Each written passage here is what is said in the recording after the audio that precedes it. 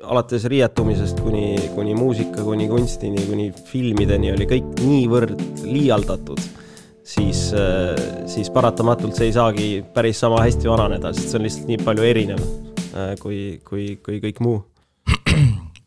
Tere tulemast kuulama podcasti Kolmveerand Kauriga. Tänaseks saatekülaliseks on Raki. Tere!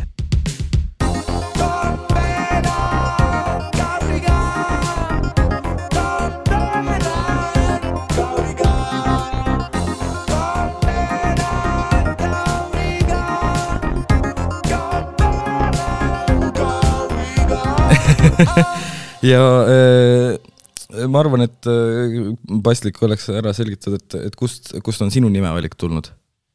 Jaa, see nimevalik oli selles mõttes lihtne, et mind on eluaeg lapsepõlvest saadik nii kutsutud, kuna mu nimi on Ragnar. Üks Ragnari hüüdnimesid on Raki, kuigi Eestis on vist rohkem levinud Raku. Ma tean nagu Raks. Jaa, see on ka. Aga jah, mul kuidagi vanemad juba on kutsunud algusest peale Rakiks mind ja siis panin nii-öelda artistile suured tähed, kõik siis on vähe fansim ja nii ta tuligi. Jah, siis on nagu teistel nendel kuulsatel. Olgu. Ja sinu muusika üldse on selline nagu kõikide papside muusika minu arust. Nagu mulle täiega meeldib, aga on nagu tugevalt tunda, et sul on neid mingisuguseid bluesi ja varajase rocki nagu sugemeid seal sees, et jaa, see on paratamatu, et selle muusikaga üles kasvanud olen ja esimesed nii-öelda oma kirjutatud lood on ka ikkagi puhtalt sinna kategooriasse, et jah, eesmärk oligi kuidagi sealt nagu asja edasi arendada, et ükskõik kuhu, aga paratamatult selline alus sinna nagu on jäänud ja ilmselt jääb ka. Aga kes sinu siis suured mõjutused või lemmikud on olnud, et no ütleme nii, et päris lapsepõlvest ikkagi kõik need põhilised, et Zeppelinid, Pink Floydid, oli hästi pikk proge periood ja ütleme selle esimese ansambliga, progressiga sai ka tehtud proge muusikat väga palju. Et need on kindlasti need esimesed, aga võib-olla just siin elu teises pooles nüüd juba, kui nii võib öelda, senise, siis on tekkinud ikkagi, esiteks on tekkinud tohutu tolerants ikkagi igasuguse muusika vastu, sest et alates sealt 7. klassist või seal, kui tulid kõik need Nirvanad ja Zeppid ja need asjad, eks ole, et siis tekkis ikka mingisugune trots nagu igasuguse muu muusika vastu, et kõik ülejäänud oli ikka täielik kõnts, eks ole, ülejäänud stiilid ja nii edasi. Aga see on ju täiesti normaalne isegi. Jaa, täpselt, et see on nagu saanud ikkagi lõpu, et nüüd leiab ikkagi kõigest midagi. Igas muusikastiilis on super häid lugusid ja super halbu lugusid, et just, ka super halbu. Isegi rohkem neid super halbu lugusid. Jaa, kindlasti. Arvestades seda kogust ja kui palju üldse mussi on, siis see on uskumatu, et tsiteerides Heiki, muusikat rohkem kui kuulata jaksad, infot veel enam kui süvitsi viitsid. Et lihtsalt me eile ka ma ei tea, vaatasin mingit muusikavideot, praegu tuli nüüd räige rodu, et just mingi sellel nädalal või mingi eilse päevaga midagi sellist, ja siis vaatasin sealt alt mingit, on veel mingi Eesti artist, esimest korda kuulen, ja on mingi, ma ei tea, 30-40 000 nagu vaatamist nagu sellel, vaatad nagu vaatad sinna peale, siis minu jaoks siiamaani on mingisugune täiesti müütiline tegelane hunt. Mulle on ainult lastud teda, aga mulle isiklikult selline stiil väga ei imponeeri, aga lihtsalt see, et ma vaatasin neid numbreid, mis seal all on. Kuulajaid jätkub ka kõigile.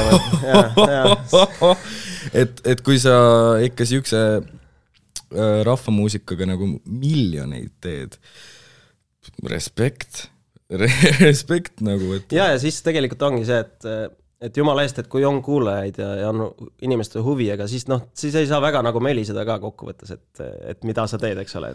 Jah, tee ise järgi. Just. Jah, tee järgi või osta ära nagu, et absoluutselt ja aga millal sinu siis see muusika tegemise nii-öelda siis võrse sai alguse? Jaa, no eks kooli ajal sai ka juba miskit tehtud ja ütleme pärast kooli natuke, aga ütleme selline väga konkreetseks läks asi ikkagi siis, kui sai selle esimese bändiga nagu ühinetud ja see oli 2010 aasta algus ja tol ajal oli, nende nimi oli Keeris.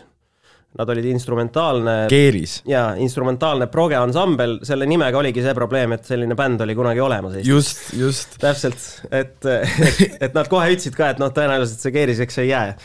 Ja aga jah, siis sai ikkagi, küll sai see nimi ära muudetud ja küll sai siis hakatud rohkem nagu kirjutama ka muusikat, konkreetselt millegi jaoks, et küll neid viisi juppe ja mingid selliseid poolikuid lugusid oli varem ka kirjutatud, aga jah, siis oli kuidagi sellel vähe konkreetsem väljund ja selline väljund tekitab ilmselgelt ka võimaluse ja motivatsiooni nagu neid lugusid siis kokkuvõttes kirjutada. Ja sealt see pihta hakkas, nii et progressiga said ikkagi esimesed lood kirjutatud. Ja kuigi jah, seal oli sellist bändi kirjutamist ikkagi rohkem, et kes mõtles välja mingisuguse riffi ja siis sai juba bändi proovides nii-öelda hakatud lugusid kirjutama ja tagasi mõeldes see on ikka praegu tegelikult ei tuleks selle peale, et saad mingite inimestega kokku ja siis nii kirjutame loo. Aga miks mitte? See tundub niivõrd ajaliselt nagu mõttetud. Et pigem saab mingi üsna konkreetne lugu nagu valmis kirjutatud ka vormiliselt ja siis saab lihvida või produtseerida. Siis olgem ausalt, tänapäeval on see asi nagu teistmoodi ja eriti ütleme nende Raki lugude puhul, mis nüüd on ikkagi koostöös Rudolf Paul Korpiga, kes siis lihtsalt jagab räigelt hästi kogu seda tehnilist poolt. Kas ta mitte ei ole õppinud seda? On küll Liverpooli ülikoolis õppis just. Ja mul lihtsalt niimoodi joppas, et ma olin teda varem ka, me olime koorikaaslased kunagi isegi ja me küll vist nii-öelda sama aegselt olime selles kooris 1 või 2 aastat, aga sellegi poolest mingisugune tutvus oli olemas, ma teadsin, et ta oli seal õppinud, ma otsisin konkreetselt endale mingit sellist venda, kes lihtsalt oskaks produtseerida, oskaks neid ideid nuppe keerata. Põhimõtteliselt panna ideid sinna masina sisse ja kust see siis tuleb välja teistmoodi. ja et selles mõttes ta on pool Rakist, ütleme nii. Aha, selge. Ja et sa ise mängid gitarri siis või kuidas? Ma ei saa öelda, teades suurepäraseid, olles sõber mitme suurepärase gitarrimängiga, siis ma elu sees ei ütleks, et ma mängin gitarri, et ma... Tinistad? Ma suudan enda vokaalile midagi taustaks lihtsalt mängida. Vahel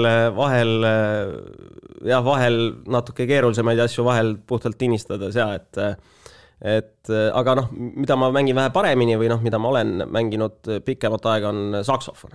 Saksofon? Jah, seda ma täitsa nagu mõistan isegi natuke. Okei, saksofon ehk siis nii-öelda mingisugusest muusikakooli ajast või kuidas, või saksofon tuli ka täiesti? Ma laste muusikakoolis mängisin suurepärast populaarset pilli nimega plokkflööt. Ja siis ma sain aru, et siit tuleb nagu mingi samm edasi võtta ja saksofoni ma lihtsalt emaga ostsin ja seal oli lihtsalt vaja see puhumine selgeks saada, sest et kõik võtted ja see asi on sarnane, et puhumine selgeks ja siis juba tuleb, aga ei, ma selles mõttes plokkflöödi kohta midagi halba ei ütle, et kindlasti mis ta annab, nagu inimesel on tohutult hea meloodia taju. Ja seda ta kindlasti andis. Kuigi jah, vahel jääb tõesti mulje, et kui sa laste muusikakoolis 7 aastat mängib plokkflööti, et siis kuigi igas pillis on nüansse ja maailma parimaid ja maailma halvimaid, nii et see on nagu teine asi, lihtsalt kuna plokkflööt on minu arust algkooli õppekavas sees muusikatundides, siis ma lihtsalt ise mäletan, kui ma olin mingi 3. klassis või midagi sellist, siis see oli kohustuslik. Et sa pead nagu muusikatunnis plokkflööti harjutama ja mängima koos teiste, nagu koos terve klassiga. Ja siis see oli see, kas osad said triangli ja siis teised said mingid kongod ja siis kes sai plokkflöödi? Ei, kõik said plokkflöödi. Kõik said plokkflöödi. See võiks nii kohutavalt kõlada. Just. Ja siis sellepärast ongi mingisugusest ajast nagu plokkflöödil täiesti kohutav maine, sellepärast mis on kõik muidugi haridussüsteemi viga, et oleks seal olnud mingisugune, ma ei tea, mis pill. Minu arust lastele võiks õpetada kasuud või midagi sellist, et see on hea, tuututad seal lihtsalt niimoodi. Muguseelad kõigile. Just, aga kuna plokkflööt nagu, on jätnud sellise kibeda mälestuse nendest muusikatundidest. Ta on paljudele seda jätnud, aga ei, selles mõttes poleks ma seda, ma mäletan mingi 3. kui ma olin 3. aastat õppisin plokkflööti, siis ma ikka õudselt tahtsin üldse muusikakoolist ära tulla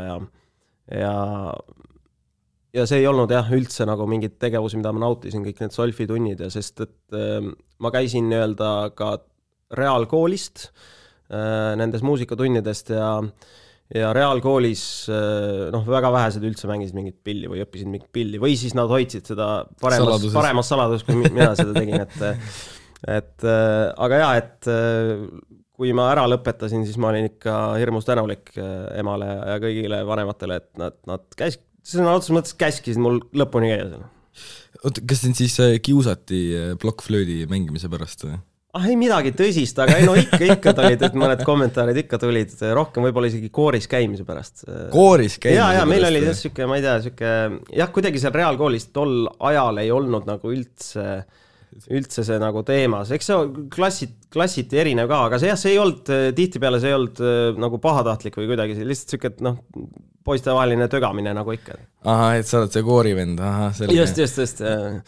Okei, eks võib-olla tõesti, et reaalkooli noored poisid nagu ja siis on järsku mingisugune humanitaarasi kõrval, et küll ma proovisin neile selgitada, et kõik need Kurt Cobainid ja Fred Durstid oskavad ka laulda, et nagu mis Chester oskab ka laulda, ma ei tea. Enamus nendest käisid ka kooris. Just, Mick Jagger käis kindlasti mingis inglise ekses poiste kirikukooris. Raudselt käisid? Just. Miks mina ei või käia? Neid kuulata küll hea meelega. Jah, ja see siis sobib, okei. Aga ei, see kestis selles mõttes, see ei olnud mingi asi, mis oleks kuidagi teema olnud. Olgu, ja aga siis loomeprotsess käibki niimoodi, et sul on mingisugused mõtted või mingid power chordid välja mõeldud või midagi sellist? Jah, enamjaolt on mingisugune laul akustilise gitarriga lihtsalt ja siis see ei pruugi üldse jääda selliseks lauluks, et siis me hakkamegi nii-öelda rutsiga nagu tööle Rudolfiga ja veedame ilusti tunde seal tema arvuti taga ja mõtleme välja, et esiteks, kuidas see võiks üldse soundida. Mäletan selle Lazy Love Songiga oli niimoodi, et see oli ka täiesti selline siuke lembelauliku nagu lugu lihtsate akordidega ja siis ma mäletan, et esimene asi, ma mängisin selle tället ja siis ta ütles selge ja siis ma ütlesin, et okei, et nii see ei tohiks üldse kõlada, et seal võiks esiteks see võiks taga olla mingi tohutult mingi siuke lärm nagu, et siuke gitarri lärm ja siis vaata, mis edasi saab üldse. Nii et jah, et võib-olla kõige parem ongi sellise inimese puhul, kui ta sul kõrval on, et esiteks ta peab nagu aru saama, mis sa mõtled, kui sa isegi ei suuda paremini seda sõnastada kui lärm ja siis tema võttis kohe üle, et ta võttis mingi elektrigitarri kätte, keeras mingeid nuppe seal ja siis tõmbas ühe akordi, see. Ja just seda ma mõtlesingi. Ega see kõlab ju päris iseenesest mõistetavana, kui sa mõtled, okei, mingi lärm, jah, põhimõtteliselt. Et et enamjaolt need lood nii, kuigi vahel ma mäletan üks lugu, mis nüüd kohe välja tuleb, mis on hetkel peaks Masterist nüüd tulema tagasi juba, ma ei tea, eile öeldi, aga veel ei ole tulnud. Aga jah, et see lugu näiteks sai kuidagi täitsa nii, et ma olin Rutsi juurde minemas ja siis mul olid mingid ideed ja siis ma jõudsin tema juurde ja siis ma ütlesin, kuule, teeme mingi täitsa uue asja. Ja siis sai ka sellisest, mingit riff oli, mingid sõnad olid, meloodia, aga jällegi jah, mitte midagi konkreetset.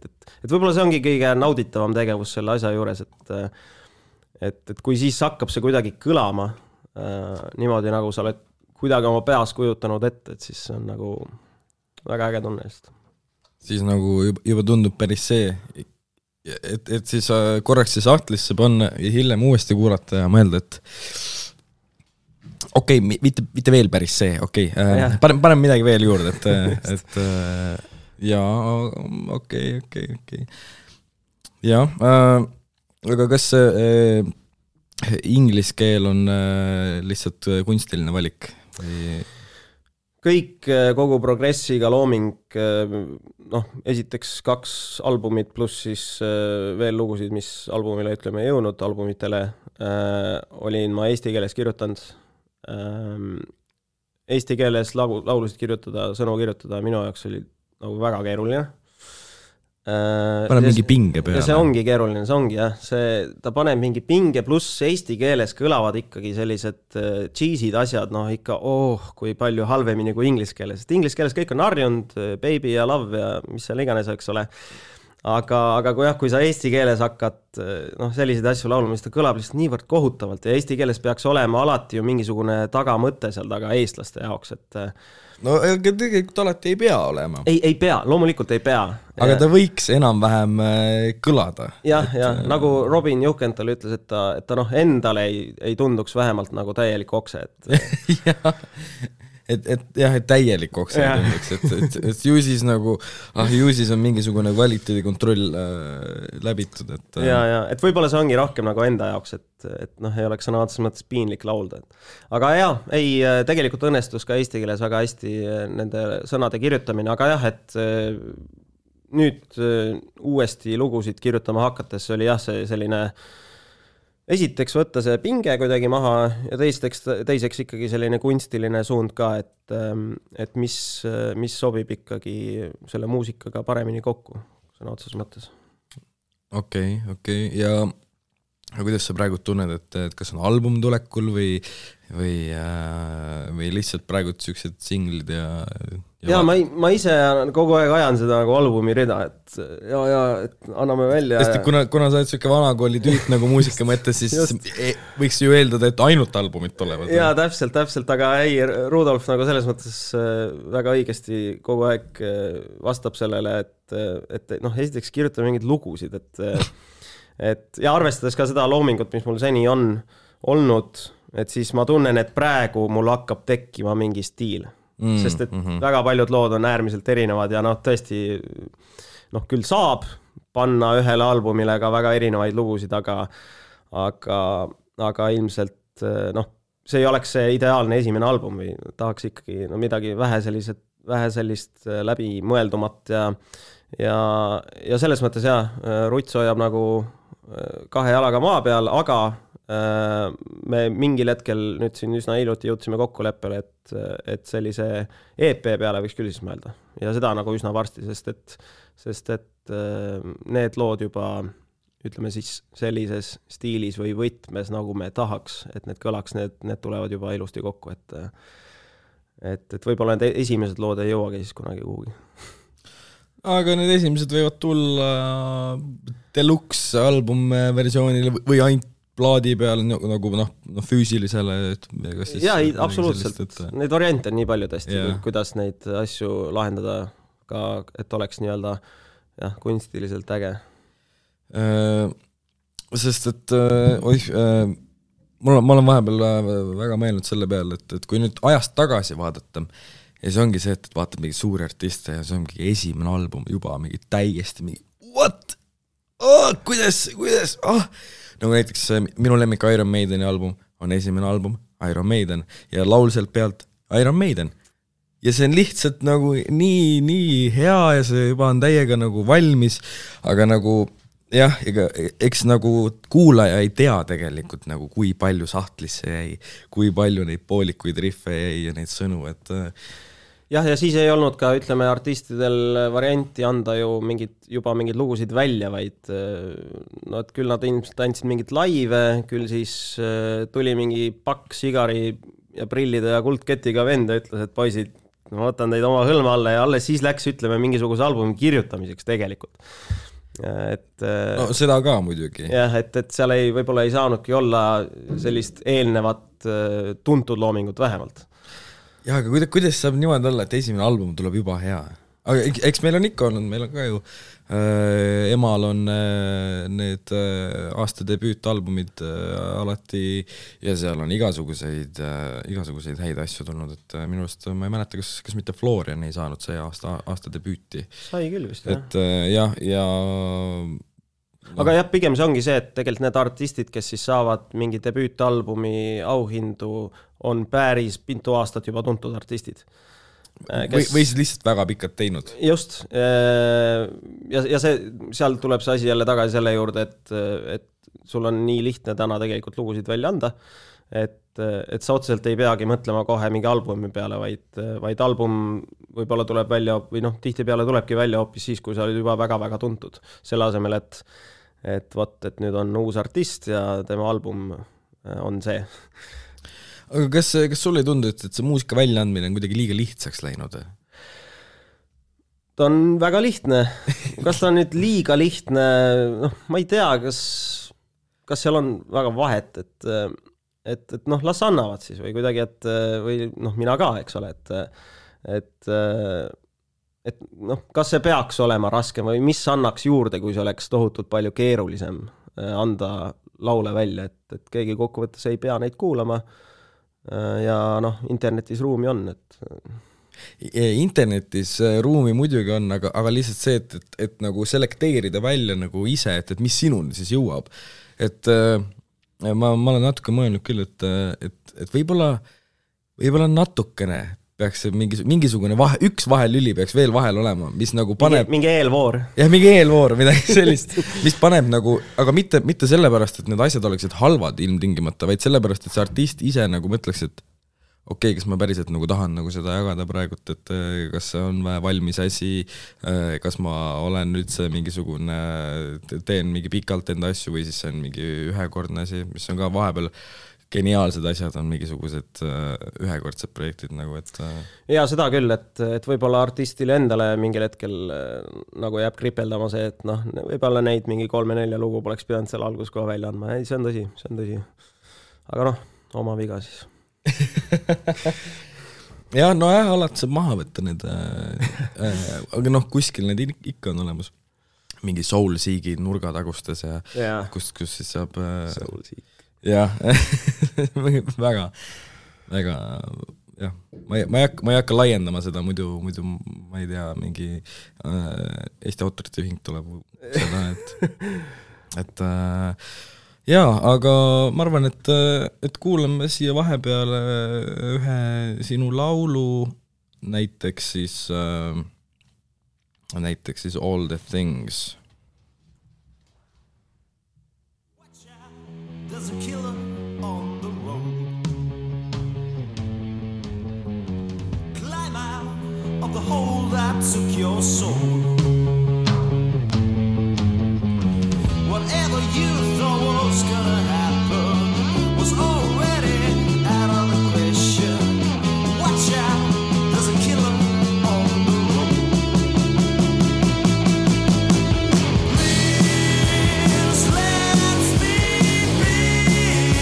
I'm begging you, get out of here. Just look at how I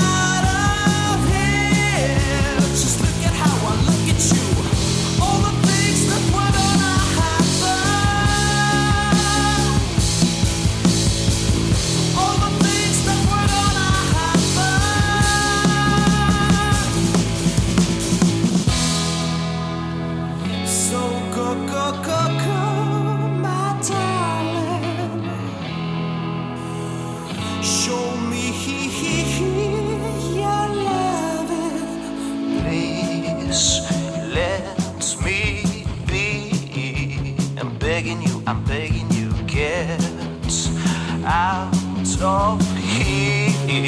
Just look at how I look at you. Please let me be. I'm begging you, get out of here. Just look at how I look at you. All the things that were gonna happen.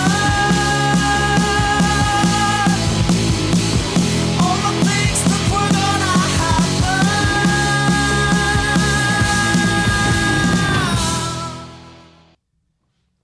nii see jah, ma ei tea, mulle lihtsalt see laul kuidagi täiega meeldis, aga sellel oli ka mingisugune siuke veel eriti siuke mingi 90ndate siuke just see mingisugune krunge või siuke see vibe oli juures seal, et jaa, no mis seal salata, see on jah, siuke 90s pop-rocki sugemetega lugu, et mul sõber viskas nalja, et kas ma ei tahtnud mitte öelda all the small things. no selles suhtes, et kuidas keegi, aga jaa, et kindlasti ta on 90s sugemetega lugu, jah, kui hakkasid need sellised pop-rocki bändid tõusma seal ja kõik tuleb kuidagi ringiga tagasi ja mulle on alati meeldinud need pop-rocki bändid, nii et jaa, seal kahtlemata neid influence on. Ja minu arust ka vist, mul on vähemalt siuke mulje jäänud, et natukene hakkab nagu jah, tulema tagasi see mingi 2000-te algus, 90-te lõpp, see just see mingisugune low-waist, laiad teksad, see stiil nagu lihtsalt, et jaa, kõik tuleb, ja praegu ongi just vist see 90s on nagu veel eriti võib-olla nüüd juba hakkab vaikselt mööda minema, sest et tavaliselt kui ma ütlen, et mingi asi on tõusnud, siis mu tüdruksõber ütleb, et ei, see on juba mööda läinud, see on juba uus asi. Aga jaa, et kõik tuleb ringiga tagasi, see minu jaoks mingi 80s soundid on nüüd juba ikka väga teemas. See on minu arust just see hakkab juba vaikselt ära minema, aga seda tehakse ikka veel, jah, seda mingisugust poole persega tehtud synthwave'i nagu, et sest et mul on see, et ma ikkagi olen nohik päeva lõpuks, et ja kui Weekendil tuli välja ma ei mäleta, mis laul see oli, mis oli nagu niimoodi, et ma olen veel eriti ekstreemselt, ma olen synthwave'i kommuunides Facebookis ja retrowave'i ja kõigest sealt alamžanrid. Ja seal läks reaalne nagu mingisugune kulu tuli lahti. Inimesed vaidlesid, et kas see ikka on see õige asi, sest et kuskilt keegi ütles, et ta ei kasutanud analoogsünte. Järgmine asi, no jumal teab, no isiklikult suhteliselt vahet ei ole, kas ta kasutas või mitte, nagu, et, aga lihtsalt ja lõppude lõpuks on nagu väga, väga tore, et nagu siukest asja nagu lihtsalt nagu tuuakse tagasi ja siis ja see idee vist peakski olema nagu see tagasi tuua küll, aga midagi sinna juurde lisatuna, et lihtsalt täpselt sama asja teha on nagu ka naljakas. See oleks lihtsalt mõttetu. Lihtsalt mõttetu, täpselt. Jah, et kui midagi on juba tehtud, siis nagu, et aga ei, Weekend on kindlasti selle asja nagu lipulaev, selle nii-öelda full 80s ka stiililt, ütleme ka kunstiliselt stiililt nii-öelda, kõik need videod, eks ole, neon, kõik siuke värk on ju. Aga see on päris põnev sellest, sest minu arust 80-ndate dekaad ise on väga halvasti vananenud. Et see oli, et kui muidu 70-ndad ja isegi mingil määral nagu 60-ndad, nagu, ma mõtlen just, et nagu stiililiselt on väga ajatud, et sa praegu kohtad ka hästi palju mingisugust sellist asja ja nii nagu tänavamoes kui ka muusikas, aga lihtsalt 80-ndad, see on mingisugune, nad elasid kuskil mingisuguses nii haiges futumaailmas, see USA ja kõik see, ja siis oligi see synthwave ja retrowave ja arvati, et meil on praegu lendavad autod ja asjad, et ma arvan, et seal oli kõik liialdatud lihtsalt, et ülejäänud dekaadides ilmselt oli sõnaotus mõttes tagasihoidlikum kogu asi ja kuna seal oli see alates riietumisest kuni muusika, kuni kunstini, kuni filmideni oli kõik niivõrd liialdatud, siis paratamatult see ei saagi päris sama hästi vananeda, sest see on lihtsalt nii palju erinev. kui kõik muu. Aga kui kõik tuleb tagasi, siis võiks ju eeldada, et õige pea oleme meie ka neonkostüümides siin ja mingisugust ma isegi ei tea, mis... Ega kuulaja ei tea, et me ei ole, selles mõttes. Ega ei tea, absoluutselt. See on ka üks põhjus, miks mul ei ole videot ja miks ma ei taha videot, et säilitada seda 4. seina, et jumal teab, et ma võin öelda küll, et meil on siin kolmapäeva lõuna, väljas on päike, suhteliselt soe ilm on, aga võib-olla ei ole, äkki on neljapäeva õhtu. et jah, just. Ei, keegi ütles, mul nüüd ei tule meelde, kes see oli, päris mingi kõva ikkagi maailmakuulus muusik ütles, et ärge muretsege, proge tuleb ka tagasi. Ja 10-mintsased proge lood tulevad tagasi. Vaat seda ma ei usu, kuni see päriselt juhtub. Sest arvestades seda, kui lühikeseks on inimese see keskendumisvõime kulunud, siis seda ma ei näe, et päriselt nüüd tuleb mingisugune 10-mintsane proge lugu, kus on kõike väga mingisugusest minimalistlikust, mingist folgimuusikast kuni mingi metalini. Ja siis see lugu on mingisugune top 1 kuskil mingi USA edetabelites. Kuni seda ei päriselt ei juhtu, siis seda ma ei usu, et see tuleb tagasi. Aga üldiselt igal Newtoni 3. seadus sul on ka vastulöök.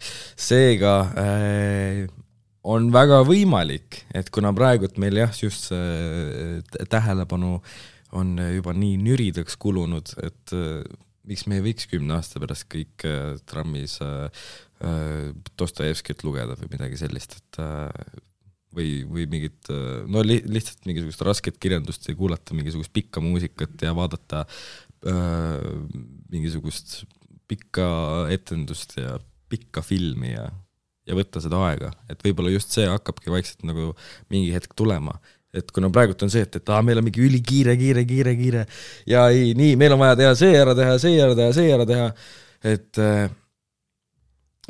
ma isegi ei tea, kuidas see võiks nagu jõustuda, aga niimoodi võib hüpoteetiliselt mõelda. Ma arvan, et see peaks jõustuma kuidagi, ütleme siis proovimise, üritamise pealt, ega ta vist täitsa nagu lampi tulla ei saa. Aga samas taaskord lihtsalt spekuleerides seda teemat, et kui on AI võtab mingisuguseid asju, hakkab üle võtma, siis mingitel inimestel hakkab tekkima mingit vaba aega.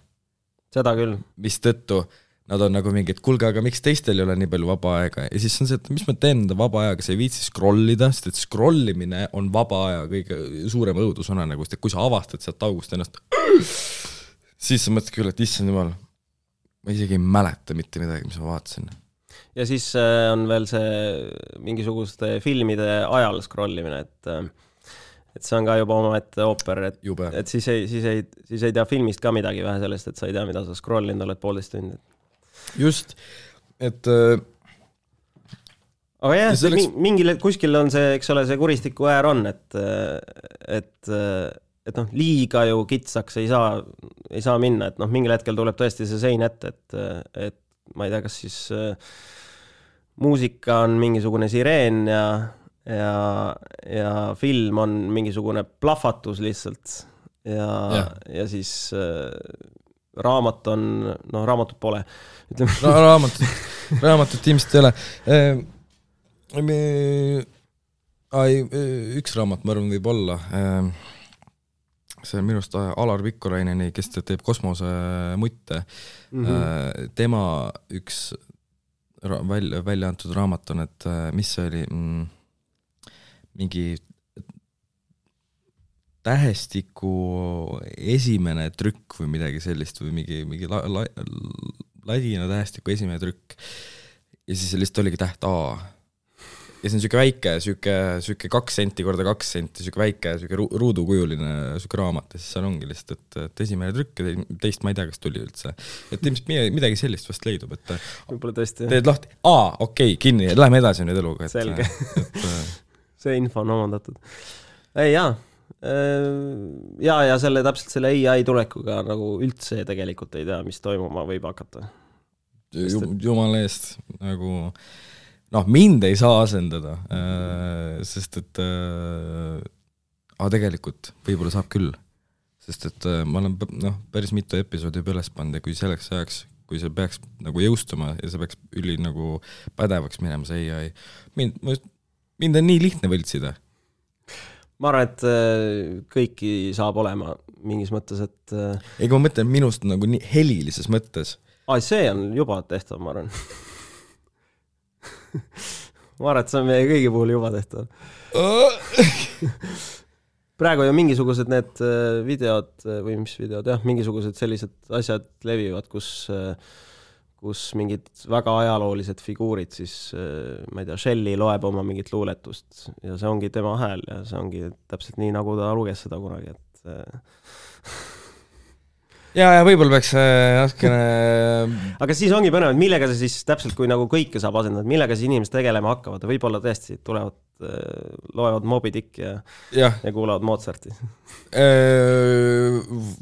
Väga vabalt, sest et akustilist pilli või nagu mingisugust sellist orkestripille nii-öelda, seda asendada ja ka folkpille, seda tundub keerulisem. Seda tehissoundilist ei saa nagu teha. Samamoodi nagu analoogsüntidega, et kuna see elekter selle sees nagu kõige ajaga ja niiskusega see kõik natukene nagu muutub, et siis muusikat ma ei ütleks, et saab kindlasti, muidugi sa saad teha mingisuguseid asju ja... Praegu vist ju oodatakse, et millal nii-öelda läheb siis mingisuguste chartide tippu esimene AI poolt tehtud lugu. Ja et see ei pruugi üldse pika aja pärast olla. Ei kahtlemata, et nagu see võib tulla, yeah.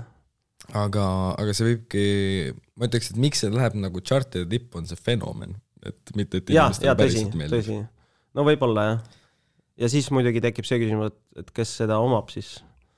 Ja see ilmselt mingisugune suur ja kuri label, kes ja siis ma olen täiesti kindel, et seal kooruvad veel vandenõud, aga tegelikult see ei olegi AI poolt kirjutatud ja mida iganes, et see on lihtsalt nagu ja alati sükste asjadega on nagu see, et millele ei saa panna inimest taha või mingisugust silti juurde, on nii palju küsimärke, et see lihtsalt see kõik jookseb kokku, et mis see nüüd siis peaks olema. Jah, no eeldatavasti ikkagi inimeste poolt tehtud muusika, ma usun, et jääb. Et võib-olla sinna viskab vahele mõne hiti, aga kui populaarseks muutuvad siis täna oma muusikud, kui AI muusika nagu võtab üle suuresti? Kas siis on ainult see, et artistid nagu teevadki laive nagu ekstreemselt? Alguses tekib mingi uus underground, kus siis inimesed teevad ainult nii-öelda seda muusikat ega ei salvesta enam. Või siis salvestavad aga ainult füüsilisel kujul. Et mis ma olen ka mõelnud vahepeal, et siis hakkabki, siis tekibki nagu see vastuliikumine, et see muusika nagu kättesaamine, selle salvestamine ja selle levitamine. Kõik läheb jälle tagasi. Ja. Noh, ma räägin, me lihtsalt open shut case. Selle teema me panime kinni ära just. Meie ütlesime seda esimesena. 2023, 14 juuni. Kui midagi sihukest peaks juhtuma, siis see oli esimesena siin. Seega ärge isegi proovi ja midagi siin teha. Et aga sinu päevatööna sa oled siis sporditoimetaja? Jaa, võib olla küll nii. Rahvusringhäälingu spordireporter, toimetaja on vist ametlik töönimetus. Ja sa ütlesid ka mulle just, et ma küsin, kuidas see nagu siis välja näeb, teed artikleid ja mingid intervjuusid ja asju ja... Jah, selles mõttes, et artikleid, kuna ma töötan nii-öelda tele- ja raadiospordis, siis artikleid, kui sellised on vähem, see, mis portaali läheb. Jah, just, et seda küll. Aga jah, et rohkem tele- ja raadio poole peal, et see töö võib olla see, et näiteks kuskil suurvõistlusel teed stuudiot, telestuudiot näiteks, kutsud intervjueeritavaid, nii edasi. Küll see tähendab seda, et vahel kommenteerid midagi, mingisugust spordiala või sündmust, et seal neid tahke on jah väga-väga palju ja kõike tuleb osata, et meil siin Eestis küll päris nii ei ole, et üks teeb ainult ühte ja teine ainult teist, et ei ole, ma arvan, selliseid ressursse lihtsalt. Ja see on väga hea, sest et viskaks kiiremini koppa ette, ma arvan. Ja mis on, et sa pead täiesti ausalt vastama, mida on sul kõige meeldivam vaadata, mis spordiala ja mida sa üldse ei kannata? Kõige meeldivam vaadata, ma arvan, on kergejõustikuna. Seal nii mitu erinevat ala, seal toimub palju. Veeta üks päev kergejõustikuvõistlustel kuskil staadionil on tohutult mõnus tegevus tegelikult. Sa käidki seal, vaata, nüüd hakkab seal teises otsas mingisugune meeste kõrgushüppe kvalifikatsioon, lähed sinna, võtad selle oma tabeli ette, vaatad, kes kui palju hüpanud on, siis küll lähed kuskile, näed, nüüd hakkab seal, ma ei tea, naiste tõkke jooks, lähed vaatad seda, et tohutult lihtsalt mõnus päev, täielikult nagu keskenduda ühele asjale, aju puhkab. Seda ma soovitan, kui on võimalust minna veeta üks päev kuskil Kadrioru staadionil, kui see mingi kergejõustikuvõistlus toimub. Vahepeal lähed, võtad mõne õlle, võtad mingid küüslauguleivad, tuled jälle, vaatad tagasi, mõnus. Aga jah, kõige vähem. Ma poleks pidanud praegu sinna minema, äkki sa oleks unustanud küsida. ei, mul oli see nii või no. Ma mõtlesin, ma ütlen endal ka, minul kõige meeldivam, mida ma vaatan, on snooker. Mis on lihtsalt, see võib tunduda kui igav mingisugune vanameeste sport, mis tuleb kell 2 öösel Eurosport 2 ja Eurosport 1 tulevad highlightid snookerist. Aga üks hetk, kui sa vaatad seda Ronnie O'Sullivani, kes tõepoolest näeb välja nagu Mr. Bean, aga lihtsalt palju ratchetiv versioon ja mõtled selle peale, et see tüüp oli 15, kui ta hakkas profisnuukrit mängima. Siis see natuke mõtled, aga kui hästi ta siis mängib?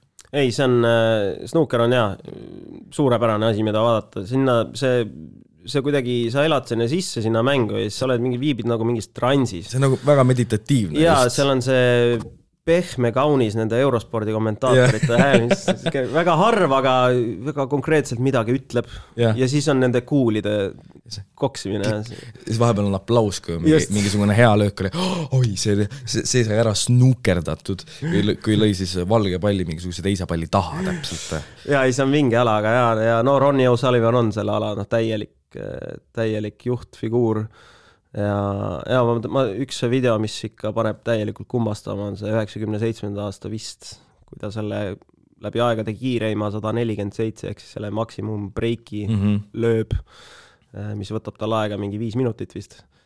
Ja see on hämmastav. Lihtsalt infoks kuulajatele üldiselt snookermängud ei kesta 5 minutit, vaid need kestavad ikka mitu päeva? Ikkagi ikka korralikult, sest et ja siis tuleb mingisugune Ronnie O'Sullivan, kes siis oli veel päris noor ka veel ja lihtsalt laksib kõige otsesemas mõttes.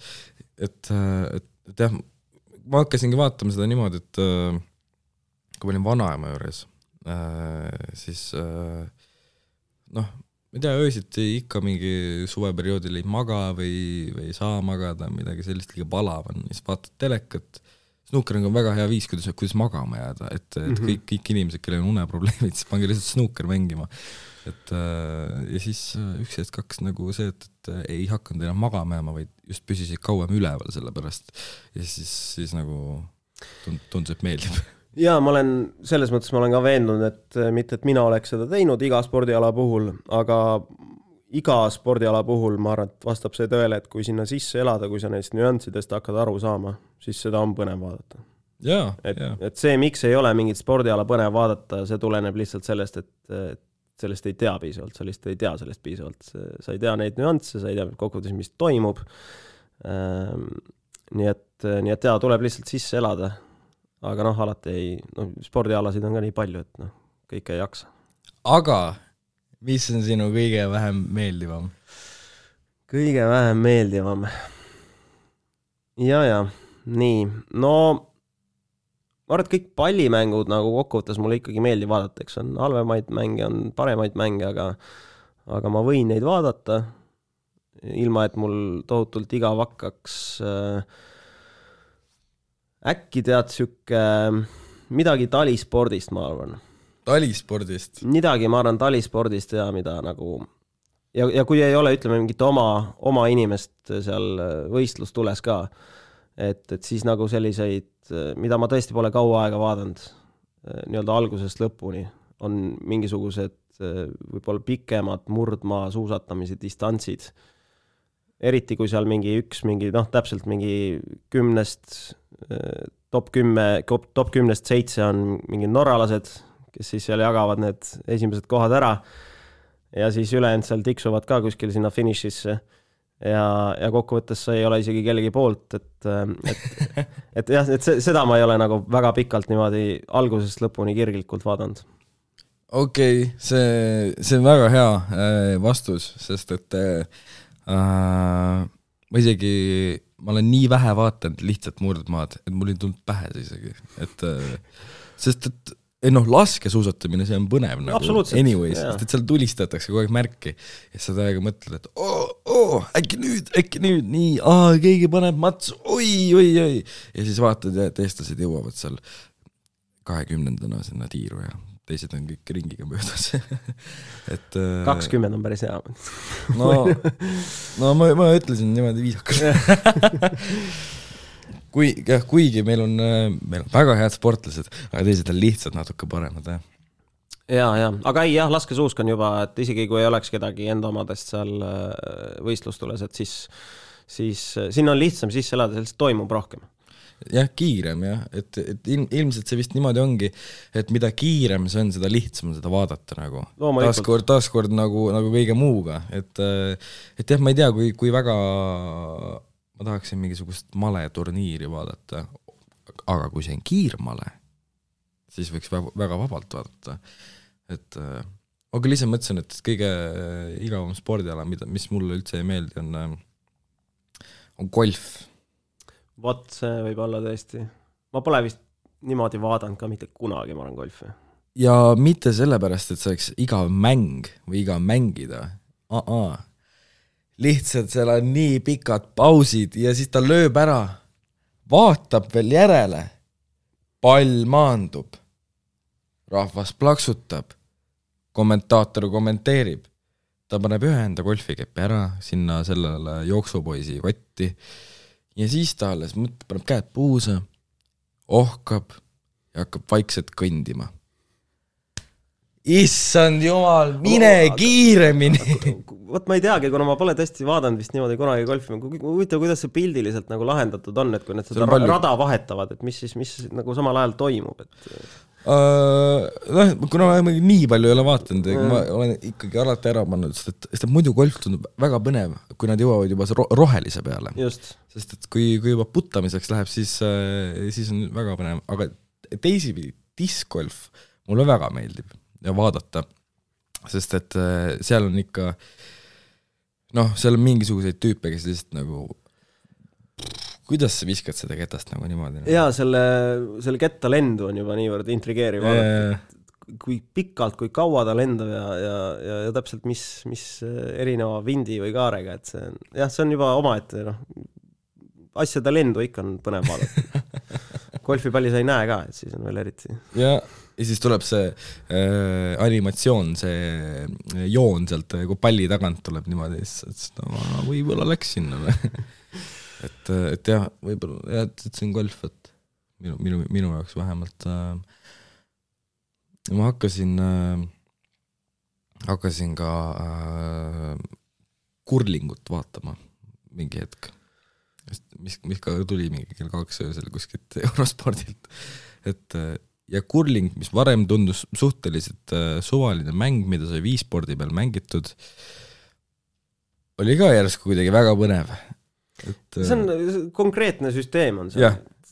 Saad kõige lähemale. Just kokkuvõttes on see need erinevad värvringid ja sa pead sinna keskele nagu saama nii palju kui võimalik, et teisi samasuguseid spordialasid on nagu palju. Et kuidagi sellega oskab kohe suhestuda ja siis ja jällegi, see on võrdlemisi kiire mäng, et voorud lähevad üsna kiiresti ja seal on igal hetkel on võimalik nii-öelda kogu mäng muuta, et sa lükkad on ju teise need, kuidas neid kutsutakse? Ma ei tea, kuidas neid kutsutakse. No need asjad, mis seal libisevad. Jah, just need asjad, mis seal libisevad, et neid saab alati veel eest ära lükata teistelt. Ja siis, kuidas nad viimase hetkeni seal sahistavad sellega. Sest see ei ole hari vist otseselt, vaid see ongi mingisugune eraldi mingisugune, see on pigem mopp.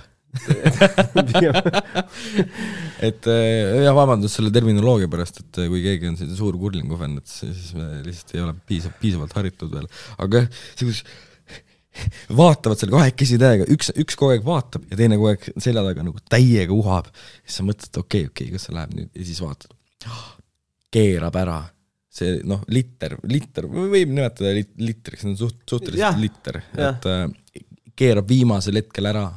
Ei, ja siis ja ma elan mõlemale kaasa, nagu sest et mul ei ole lemmikuid seal, aga nagu ei, see keerab täpselt välja, aga ei, see oli terve aeg plaanis, sest et ta nurgaga riivab seda äärmist litrit ja siis see läheb keskele. Vinge spordiala. Ja Eestis on ju, nüüd on kõvad tegijad ka seal, segapaar on ju võimas. Maailma edetabelis seal top 3 seda on cool. Vot. Lisamõõde. Aga pallimängudest, mis sul lemmik on? Mis sa... No mu lemmik on jalgpall, sest see on kõige südamelähedasem ja sellega ma olen elu jooksul kõige rohkem ka ise tegelenud. Aga ma arvan, et mulle võib-olla meeldib vaadata vahel isegi korvpalli rohkem. Ja on ütleme võrkpall nagu eestlaste südames nii sees. Aga ma isegi aru miks. Sest mingil hetkel oli lihtsalt ülikõva nagu sats. Oli selle Georgi Kretsu, selle peatreeneri käe all oli Eesti koondis, siis olid kõik need Vennod, Toobalid, Rikbergid, kõik need kutid olid seal. Noor täht. Ja just Kreek, eks ole, et olid lihtsalt tohutult hea meeskond ja siis... Ja tegelikult ainus pallimängu meeskond, mis mingi perioodi jooksul jõudis stabiilselt EM-ile, eks ole. Ja siis käidi Eestist massiivselt neid EM-e vaatamas, et jah, see on kuidagi jah, seal just saabki nagu enda omadele kõige rohkem võib-olla kaasa elada. Jah, ma olen isegi käinud Poolas Gdanskis vaatamas, mis võis olla mingi 2016 või midagi sellist, et jah, mul on see, et ma just ei suuda väga võrkpalli vaadata, sest kuna ma ise olen võrkpalli taustaga, siis ma ei tea, nagu närvi ajab. Et kui sa vaatad kedagi, see on mingi, aga mina oleks niimoodi teinud. Ja siis, see muidugi kõik nagu peas, et nagu praktikas nagu, jumal teab, mis sa selles momendis teed, aga lihtsalt see, et tegelikult oleks see võinud niimoodi minna see pallivahetus ja siis see oleks palju parem olnud, aga... Ja, aga mida rohkem spordialast aru saada, seda rohkem närvi ilmselt ajabki, sest et sa saad aru, mis läks valesti kellegi. Ja seda rohkem nagu tahad vaadata ka. Just, eriti kui sa kellelegi kaasa elad, et siis seal tugitolies saab niimoodi sõimata, et sa ei... sellest suhtes, et vahet ei ole olnud, kus ma ajapidamises ma olen olnud mingisuguse spordivõistluse ajal. Kui on isad sattunud teleka ette mingisuguse sportmängu ajal, siis esiteks sealt tuleb väga geniaalseid solvanguid. Teiseks sa vaatad, et muidu täiesti mõistlik mees, kes just grillis liha plätudes ja küsis, kuidas koolis läheb, see võib olla ükskõik nagu kus kohas, et läheb korra täiesti metsikuks. Lihtsalt metsikuks kätte, karjub teleka peale, mis on tõesti absurd. Et nagu keegi kuuleks neid. Et... Ja, eks see spordi jälgimine on ka mingis mõttes mingisugune viis end nagu välja elada. Võib-olla ka muudest asjadest. Aga jah, et see on midagi nii konkreetset, mida sa otselt ei saa kontrollida, aga see on nii-öelda, see on just kui sinu tähelepanu all see nagu kogu see olukord nii-öelda alistub sinule mitte midagi keegi kuskil öelda ka kobiseda ka ei saa sinuga, et midagi sina tegid valesti, vastupidi, võib-olla sa saad öelda, et noh, kui valesti kõik nemad teevad neid asju, et ma arvan, et see on mingisugune viis jah, kuidagi end maandada ka, on mingi spordisündmuse vaatamine, lisaks sellele, et ta on meelelahutus, mida noh, sport on tegelikult. Jah, aga ma arvan, et võime väikselt siin kokku tõmmata. Uus laul tuleb umbes millal? Uus laul, ma tahaks ennem aru saada, kui ma ta ütleme, kui ma ta üles saan, mis võiks nagu see nädal näiteks juba, või noh, jah, see käimas olev nädal juba juhtuda, no ütleme siin juuni lõpuks võiks juhtuda, et see on igal juhul olemas. Ja eks ma siis ta nagu üles riputan ka, et ma arvan, et seda võib küll, mis meil täna on 14, jah. Ma arvan, et juuliks võib seda kindlasti oodata juba, jah. Okei, ja EP mingi periood? Varsti just. Olgu, senikaua kuulake siis juba olemasolevaid laule igalt poolt vist on saada põhimõtteliselt. Ja kõik need põhikohad. Jah, et ja mis sa soovid enda outro looks? Enda lugudest? Vahet ei ole. Ohohoo. No paneks kedagi teist. Paneks... Igi 10-mintine progelugu. Just. Paneme Paolo Nutini Radio. Nii, aga Paolo Nutini Radio läks peale. Aitäh, et sa tulid sellel imelisel suvepäeval ja aitäh kuulamast. Aitäh kutsumast.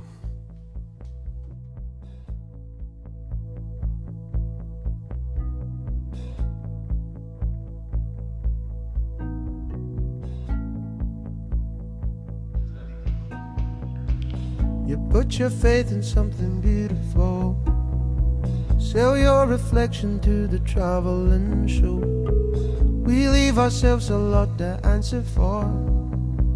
I've left myself and now I wanna go home. And up there in your tree house, pigs and politicians go bump in the night.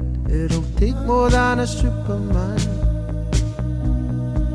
to make us think that everything's alright. There's nothing on the radio. They're all talking like they're falling in love. Oh, there's nothing on the radio. And then it hits me like a fish from above. I'm singing I want love, I want love. I want love, I want love.